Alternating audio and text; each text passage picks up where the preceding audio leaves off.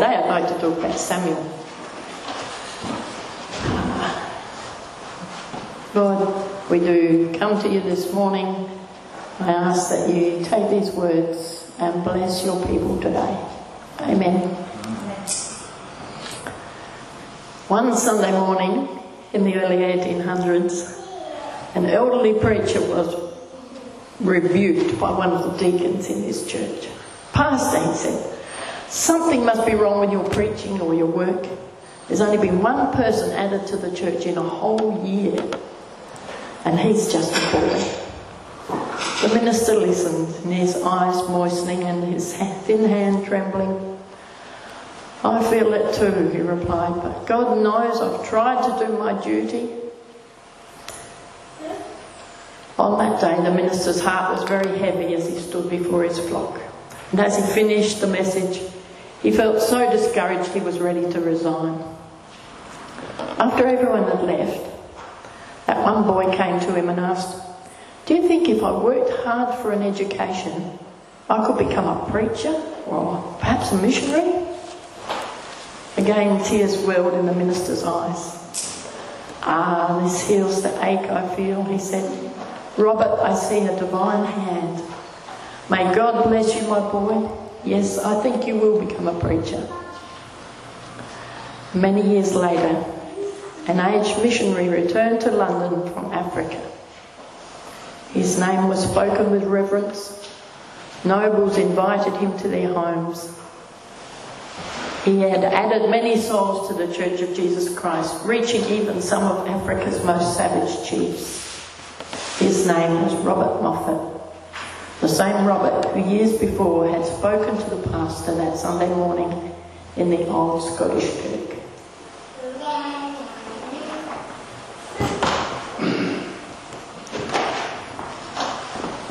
Both of these men were faithful to the call of God to the end of their lives. One whose name we don't even know, and one whose name became famous, was acclaimed by many. The book of Judges tells us about the leaders God raised up over the next 200 to 300 years after the death of Joshua. They came from lots of different tribes and mostly ruled over a small portion of the Promised Land.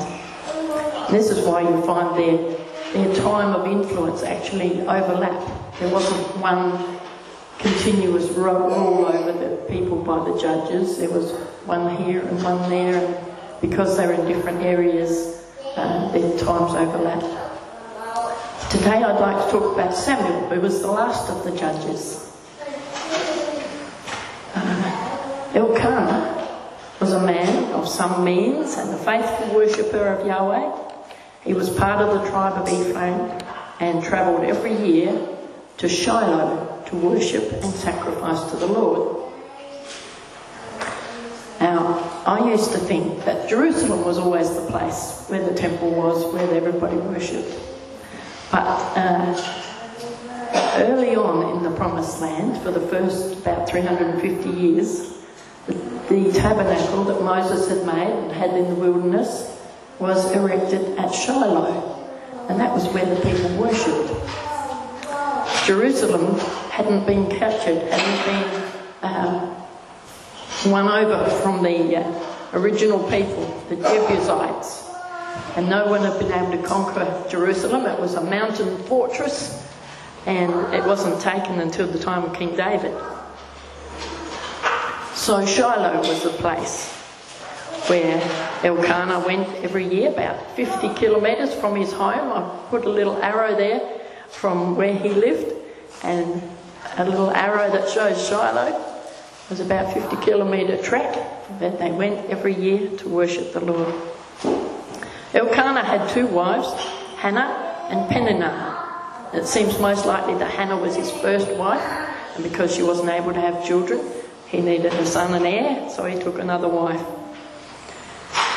The Bible says when Elkanah sacrificed, he passed helpings from the sacrificial meal around to his wife Peninnah and all her children, but he always gave an especially generous helping for Hannah because he loved her so much and because God had not given her children.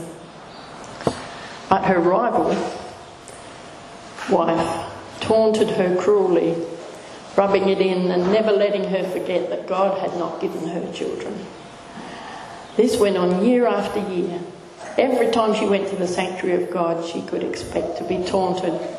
Hannah was reduced to tears and had no appetite. Her husband, Elkanah, said, "Oh, Hannah, why are you crying? Why aren't you eating? Why are you so upset? Aren't I worth more than 10 sons?" Typical man.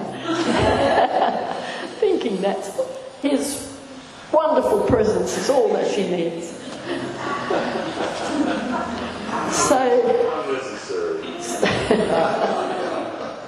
So Hannah ate and pulled herself together. Then she slipped away quietly and entered the sanctuary. The priest Eli was on duty at the entrance to God's temple in his customary seat. Crushed in soul, Hannah prayed to God and cried inconsolably. Then she made a vow.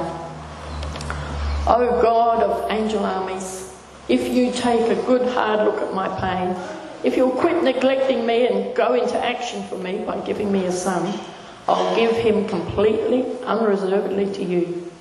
I'll set him apart for a life of holy discipline."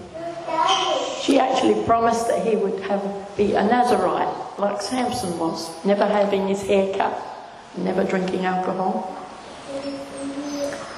Eli told her, "Go in peace, and may the God of Israel give you what you have asked of him." She replied, "Think well of me and pray for me." Then she ate heartily, and her face was radiant. Up before dawn they worshipped God and returned home to Ramah.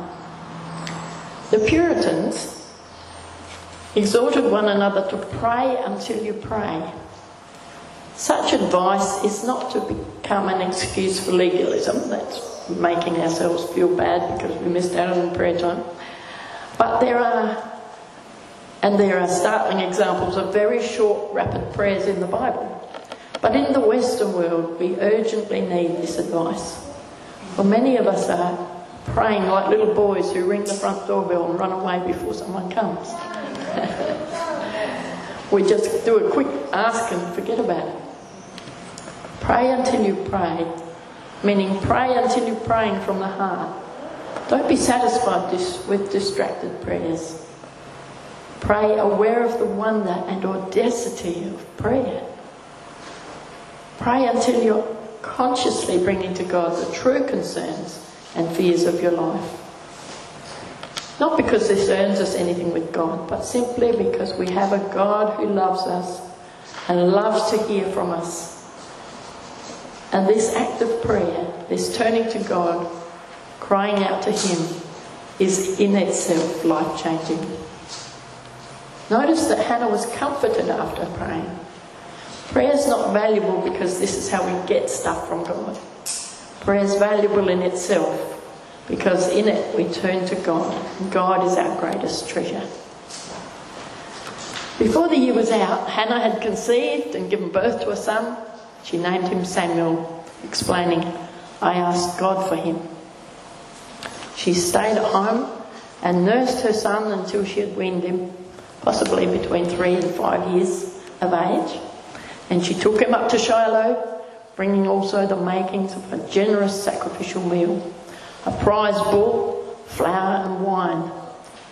The child was so young to be sent off. And I'm sure you've heard the story of Samuel learning to hear from God, how God called him in the night and he ran to Eli and Eli said, "That's God talking to you." And Eli's sons, who were supposed to be priests, were corrupt. But Samuel, though he was only a boy, served the Lord. The boy Samuel grew taller and grew in favour with the Lord and with the people. Samuel wasn't the kind of prophet who did dramatic miracles like Elijah and Elisha. He wasn't the kind of prophet like Isaiah or Jeremiah who wrote great long books of messages to all different people. Samuel applied himself to learning what God had called him to do. He was obedient and faithful. He had a pivotal role in Israel's history, But there's only a few stories recorded about his 90 to 100 years of life. And in most of them, he's not even the main character. He's just delivering a message. One of the stories where Samuel saved the day occurred about 20 years after the death of Eli and his sons. For years, the Philistines had oppressed the Israelites and made their life very difficult, taking food, they'd grow a crop and the Philistines would come and either destroy it or steal it all. And the Israelites eventually became desperate. It seemed like God had abandoned them. And Samuel said to all the people of Israel, if you want to return to the Lord with all your hearts, get rid of your foreign gods and your images of Ashtoreth, turn your hearts to the Lord and obey him alone, then he will rescue you from the Philistines. So the Israelites got rid of their images of Baal and Ashtaroth and worshipped only the Lord. And Samuel told them, gather all of Israel to Mizpah and I will pray to the Lord for you. So they gathered at Mizpah.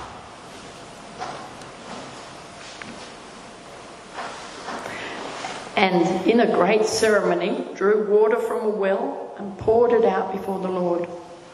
They also went without food all day and confessed their sins to the Lord. When the Philistine rulers heard that Israel had gathered at Mizpah, they mobilised their army and advanced. I'm assuming that they thought, well, these guys are getting together, they might be kind of rise up against our domination. We better go and squish them again. So the Israelites were badly frightened when they learned that the Philistines were approaching. Don't stop pleading with the Lord our God to save us from the Philistines, they begged Samuel. So Samuel took a young lamb and offered it to the Lord as a whole burnt offering. And he pleaded with the Lord to help Israel, and the Lord answered him. Just as Samuel was sacrificing the burnt offering, the Philistines arrived to attack. But the Lord spoke with a mighty voice of thunder from heaven that day, and the Philistines were thrown into such confusion that the Israelites were able to defeat them. The Israelite men that were there were able to chase them, and as they were in confusion and attacking each other. What a strange way to lead your people to victory. Getting them to confess their sins, offering sacrifices, praying. And God did the work. There's a story about Samuel that I don't remember ever reading before. I'm sure I have, but it's not one I learned in Sunday school. Samuel was called from birth to serve in the temple, and his role changed as he grew through the different seasons of his life. At this point, Samuel's role changed from simply being a prophet to being a judge or ruler as well.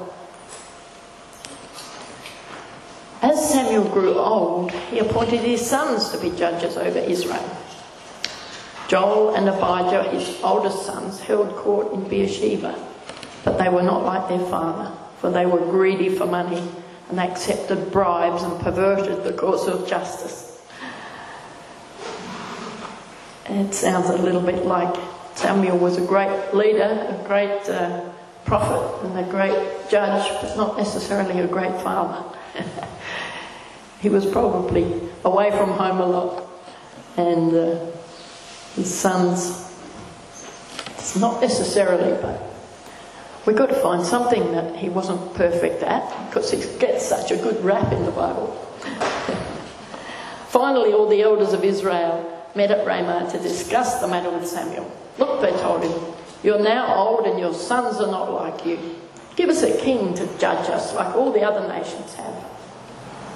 Samuel was displeased with their request and went to the Lord for guidance. It seems like Samuel might have taken their request as a bit of a personal insult. They didn't want him to be the judge anymore. They wanted a king. But he did the right thing. He prayed about it. Do everything they say to you, the Lord replied, for they are rejecting me, not you. They don't want me to be their king any longer. Ever since I brought them from Egypt, they have continually abandoned me and followed other gods. and now they're giving you the same treatment.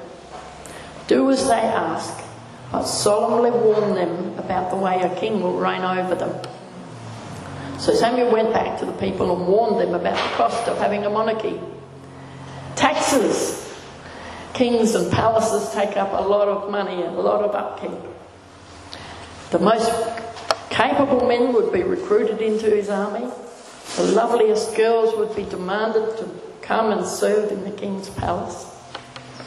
But they still wanted a king. They wanted to be like all the other nations. So Samuel agreed to their demand. And sometime later, he just quietly anointed Saul to be the king in accordance with God's direction. He gave Saul several words of knowledge about what would happen to him on the way home. And Saul goes off, and all those signs that Samuel told him about come to pass. But Saul didn't tell anybody. He just kept it quiet. He wasn't, at that point in his life, he was pretty timid.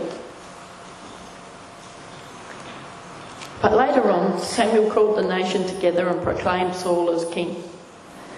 And he took the opportunity to address the people. It's like his farewell speech. Then Samuel addressed all Israel. I have done as you asked and given you a king. Your king is now your leader. I stand here before you, an old grey-haired man, and my sons serve you. I have served as your leader from the time I was a boy to this very day.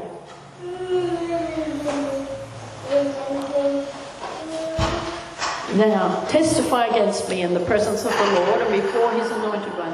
Whose ox or donkey have I stolen? Have I ever cheated any of you? Have I oppressed you? Have I ever taken a bribe? Tell me, and I will make right whatever I've done wrong. No, they replied, you've never cheated or oppressed us. You've never taken even a single bribe. It was the Lord who appointed Moses and Aaron, Samuel continued. He brought your ancestors out of the land of Egypt. Now stand here quietly before the Lord as I remind you of all the great things the Lord has done for you and your ancestors. And it goes on with a recitation of all the history of Israel and how God had blessed them. So with the confirmation of a new king, it's time for Samuel to step aside. But before he goes, he has something to say. Samuel begins his retirement speech by confirming his integrity. Then it's almost as if Samuel says, so you're absolutely sure I'm a fair judge? Absolutely, they reply. Okay then, says Samuel, hear ye, hear ye. In this ancient statement, God speaks to all of his people, including us, about our propensity for making big changes that don't change anything at all. They wanted a king, but that wasn't going to change anything. Why didn't Israel just call on God when trouble came? For the same reason we often fail to. When the people of God are in trouble, we usually try everything else but simply walking by faith. There was a problem in Israel. They didn't want to walk by faith and trust God alone. And churches sometimes don't want to walk by faith either. Walking by faith requires two unpalatable things. The first is the rigour of a relationship with God. Samuel explains to them that living by faith means maintaining their relationship with God, means confessing sin, resting in his ways, and asking for grace to be what we cannot otherwise be. Second, walking by faith requires living without a backup plan for God. It wasn't that Israel wanted to reject God as their deliverer. They just wanted a contingency plan. Nobody in their right mind would tell God to take a hike. But we would like to have alternatives in case he doesn't deliver or bless us on schedule. Samuel says, now you've got your king, but the covenant still works the same way. It always has. Follow the Lord and life will work. Disobey and rebel against the Lord, king or no king, and life won't work. Finally, Samuel uses a zinger of an illustration. He tells the Israelites to stand still and see the power of God. A heavy rain at harvest time is devastating, and in that part of the world almost unheard of. But God sends a deluge at Samuel's cue that hammers their crops. Israel had to get their fears in the right order. That's what had happened to Israel. They were terrified of their enemies who were opposing them. Who can blame them? We too become fear-driven when trouble comes. Fear of failure, fear of losing our livelihood, fear of family, fear of all sorts of things. But these fears miniaturise God. We may believe all the right things about God, but he shrinks in our minds. We may say he's all-powerful, but he becomes mini-omnipotent in our heads. The power of what we fear is bigger, louder and more dangerous. On the other hand, as Oswald Chambers wrote, the remarkable thing about fearing God is that when you fear God, you fear nothing else. Whereas if you do not fear God, you fear everything else. Samuel concludes his speech. For the sake of his great name, the Lord will not reject his people, because the Lord was pleased to make you his own. As for me, far be it from me that I should sin against the Lord by failing to pray for you. And I will teach you the way that is good and right. But be sure to fear the Lord and serve him faithfully with all your heart. Consider what great things he has done for you. Yet if you persist in doing evil, both you and your king will perish. And Samuel was a praying man. Psalm 99 puts him in with Moses and Aaron as people who called on the Lord and he answered them. You may not think you can do much else, but we can all pray. So Saul reigned for 40 years, and after some time he was having trouble with the Amalekites, and Samuel brings him a message telling him to totally wipe out the Amalekites, including all their livestock. So Saul goes off with his army and has a victory over the Amalekites, but he and his men keep the best of the herds and the flocks. Then the Lord said to Samuel, I'm sorry that I ever made Saul king, for he has not been loyal to me and has refused to obey my command. Samuel was so deeply moved when he heard this that he cried out to the Lord all night. Early the next morning, Samuel went to find Saul. Someone told him Saul went to the town of Carmel to set up a monument to himself. And then he went on to Gilgal. When Samuel finally found him, Saul greeted him cheerfully.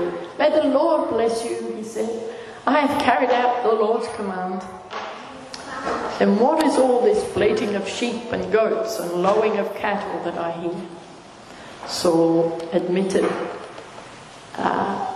it's true the army spared the best of the goats and the cattle and the sheep, but they were going to be sacrifices for God. We've destroyed everything else. And Samuel said to Saul, stop. Listen to what the Lord told me last night. What did he tell you? Saul said. Samuel replied, does the Lord delight in burnt offerings and sacrifices as much as in obeying the Lord? Because you have rejected the word of the Lord, he has rejected you as king. And until the day Samuel died, he did not go and see Saul again, though Samuel mourned for him, and the Lord regretted that he had made Saul king over Israel. So another story I'm sure you're familiar with is Samuel going to anoint David to be king. How David was just a shepherd boy out in the paddocks and had to be found because none of the other brothers were suitable. And it was a long time from when David was anointed to when he actually became king. Probably 7 years before Saul's death, that David became king of Judah. During that time he fought Goliath. He spent time hiding in the wilderness because Saul was trying to kill him. And Samuel did welcome David at one stage and gave him sanctuary when Saul was after him. But eventually he did become king.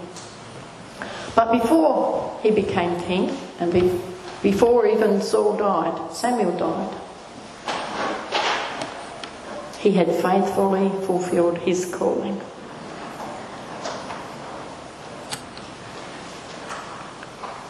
It's a picture of David being anointed king. Samuel was the last of the judges and the first of the prophets. He saw the transition of the Hebrews from a collection of tribes ruled by various judges through to a unified nation ruled by one king. He oversaw the transition from the era of the judges to the era of the kings. He anointed the first 2 kings of Israel, and he had a priestly role as well. Samuel seems to have been a bit of an unassuming sort of guy. He followed the Lord faithfully from childhood. He didn't kick over the traces or fall away in his old age. He was faithful. Samuel's role changed along the way. He served God in the temple. He spent some years with a group of prophets, probably in training, travelling around. He spent time travelling in the country, dealing with the disputes and giving out God's word to those who came for advice. He became an advisor to kings. He was faithful, and God gave him bigger challenges. And he kept on growing and allowing God to stretch him, even into his old age. Different stages of life require different things from us, and that we move from one stage to another. We can try and do things the way we've always done, or we can allow God to stretch us and learn new ways to do things, new ways of thinking, new skills that we need for a new season. God made each of us for different purposes. There's a plan for my life that looks different than the plan for your life, and a plan for other people's lives. They're all different. Samuel had a different role from any of the other judges or prophets. God called him and used him in unique ways. You may be a behind-the-scenes person. Your role is just as vital as the up-the-front people. Samuel just went on doing what God called him to do, delivering messages. And one last story to finish with. Clarence Jordan was a man of unusual abilities and commitment. He had 2 PhDs, one in agriculture, one in Greek and Hebrew. So gifted was he could have chosen to do anything he wanted. He chose to serve the poor.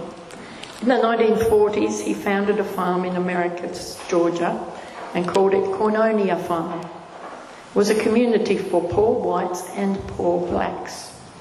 As you might guess, such an idea did not go over well in the deep south, USA, in the 40s. Ironically, much of the resistance came from good church people who followed the laws of segregation as much as the other folk in town. The town people tried everything to stop Clarence.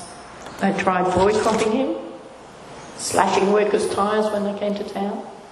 Over and over, for 14 years, they tried to stop him.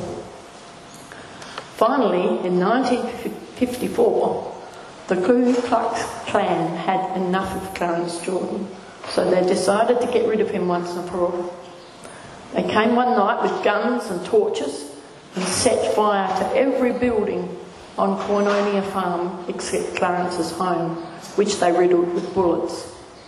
They chased off all the families except one black family that refused to leave. Clarence recognised the voices of many of the Klansmen, and as you might guess, some of them were church people. Another was the local newspaper reporter. The next day, the reporter came out to see what remained of the farm.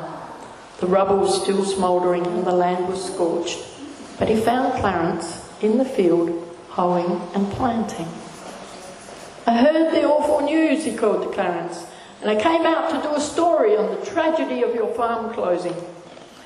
Clarence just kept on hoeing and planting. The reporter kept on prodding, kept poking, trying to get a rise from this quietly determined man who seemed to be planting instead of packing his bags. So finally the reporter said in a haughty voice, "Well, Dr. Jordan, you got 2 of them PhDs and you put 14 years into this farm and there's nothing left of it at all. Just how successful do you think you've been? Clarence stopped hoeing, turned toward the reporter with his penetrating blue eyes and said quietly but firmly, "About as successful as the cross." "Sir, I don't think you understand us. What we are about is not success, but faithfulness. We're saying, good day." Beginning that day, Clarence and his companions rebuilt Cornonia Farm, and the farm is still going strong today. I believe God has called us, all of us, to be a church. This has been a difficult year for Living Word in some ways, but I believe God is challenging us today to be faithful to our calling, and we will see Him bring us into a new season. To faithfully seek God, to pray like Hannah, to listen like Samuel, to be faithful like Samuel, to be faithful to our calling, both as individuals and as a church family. The Greeks had a race in their Olympic Games that was unique. The winner was not the runner who finished first, it was the runner who finished with his torch still lit. I want to run all the way with the flame of my torch still lit. Lord, we do thank you. Thank you, Lord, for your opening the way for us. Thank you for your word that encourages us. Help us, Lord, to continue to be faithful, to continue running the race, and to follow you to the end. Thank you, Lord. Amen.